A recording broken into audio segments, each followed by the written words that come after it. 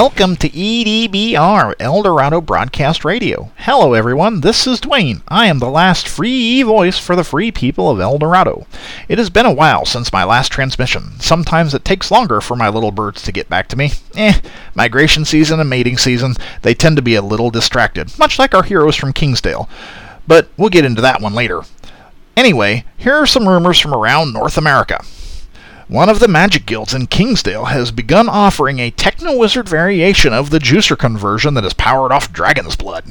The dragon juicer was created by a Kingsdale mage by the name of Regis, creating this killing machine after almost dying from an allergic reaction when he ingested dragon's blood. Apparently, a lot of humans are allergic to dragon's blood, so don't drink it. So this conversion provides a dragon juicer with similar physical capabilities to a juicer while providing some capabilities from the type of dragon's blood that pumps into them. My little birds tell me the Federation of Magic has just paid a significant amount of money for this secret process. It's also been whispered that several dragons have commissioned small armies of dragon juicers that they will feed with their own blood. Both of those are pretty scary prospects for any community bordering the Federation. Scholars from the University of New Laszlo has published a 5-year study in the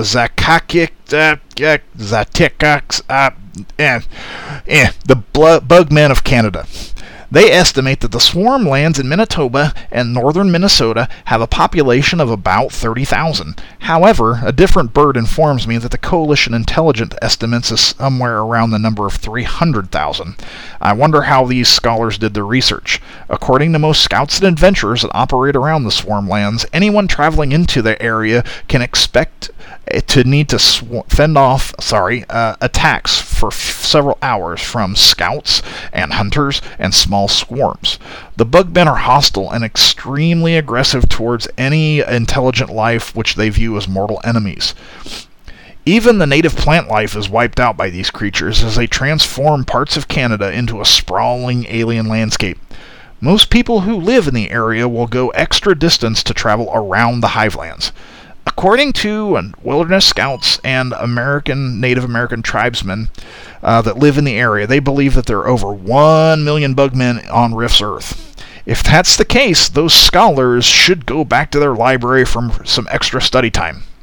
As I quipped before, the Kingsdale Convoy has finally made it to Tampico.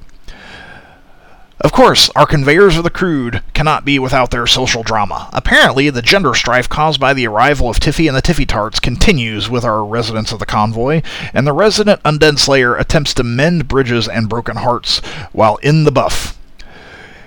We'll just have to say that Valka did not appreciate the human body in its unclosed form and threw him and the Cyber Knight out on their ears. So the latest episode of As the Rift Pulses continues. Hopefully the jilted lovers will be able to work together at least, because they are not out of the frying pan just yet.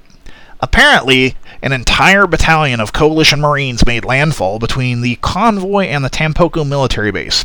Their presence was so powerful that it caused the convoy to experience premonitions of the convoy being wiped out to a sentient. That definitely convinced some strong-headed convoy soldiers to keep them from charging heroically to their deaths. A phrase from the past comes to mind. Total party kill, anyone? So, with impressions of how the future could go, the convoy was able to circumnavigate the threat of the coalition to finally arrive at the Tampico Military Protectorate. So, the TMP is an interesting place. From what I've been told, explorers about a decade ago mapping out the shores of Mexico found a location that was discovered to be rich in oil and gas, not unlike the fields here in El Dorado. Unfortunately, these resources were at the bottom of the ocean instead of on dry land. Well, eventually, a mercenary from Kingsdale named Roger Gamblin found out about the location and gathered a company of like-minded men who he called the Gamblin Men to long march into vampire territory to take control of this resource-rich area. So why is it that most mercenaries seem to come from Kingsdale? I just don't get it. Anyway, after a long fight to secure the area, General Gambin determined that he had a hand worth holding and was not willing to fold nor walk away nor run. One of his LTs, Anita Hook, was able to decipher the ancient documents of how to extract the crude oil. While it was a long process, they eventually were able to develop a lucrative oil business that our Guardians of the Grease were sent to collect. However, keeping the area safe from vampires is a constant fight, and our Convoy Crusaders might have inadvertently hurt that defense.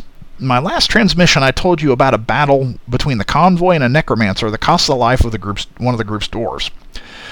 As with many things on Rift's Earth, in Mexico, there are varying shades of gray when it comes to necromancy. In Mexico, there are actual good necromancers that use their undead minions to protect others from the undead vampires. These necromancers actually commune with the spirits of the dead and get the dead's permission to use their bodies to turn into zombies, skeletons, and mummies.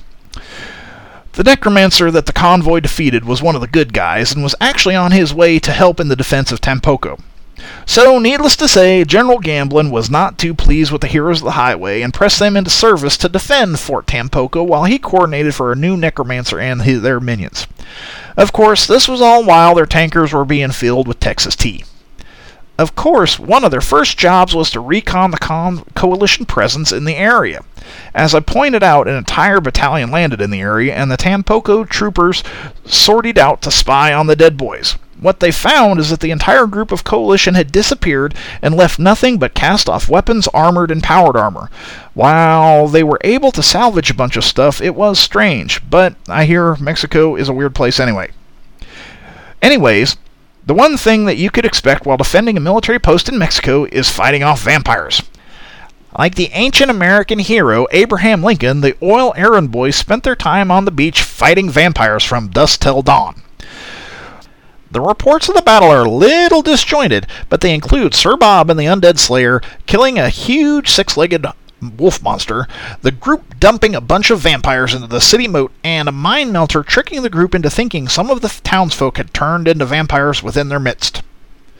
After a night of vampire slaying, what better way to blow off steam in Tampoco than to visit Uncle Turkey Buzzard's Show Enough Chicken for the best fried chicken in Mexico, followed up by the Cyber Knight partaking in a pit fight at the Old Rusty Boot, which may or may not have led to a barroom brawl.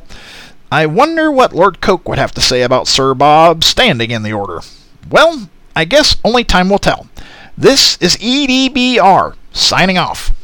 El Dorado Broadcast Radio is a Savage Riffs fan podcast and part of the Voice of Hope archive recorded for the Riffs Living Campaign Club.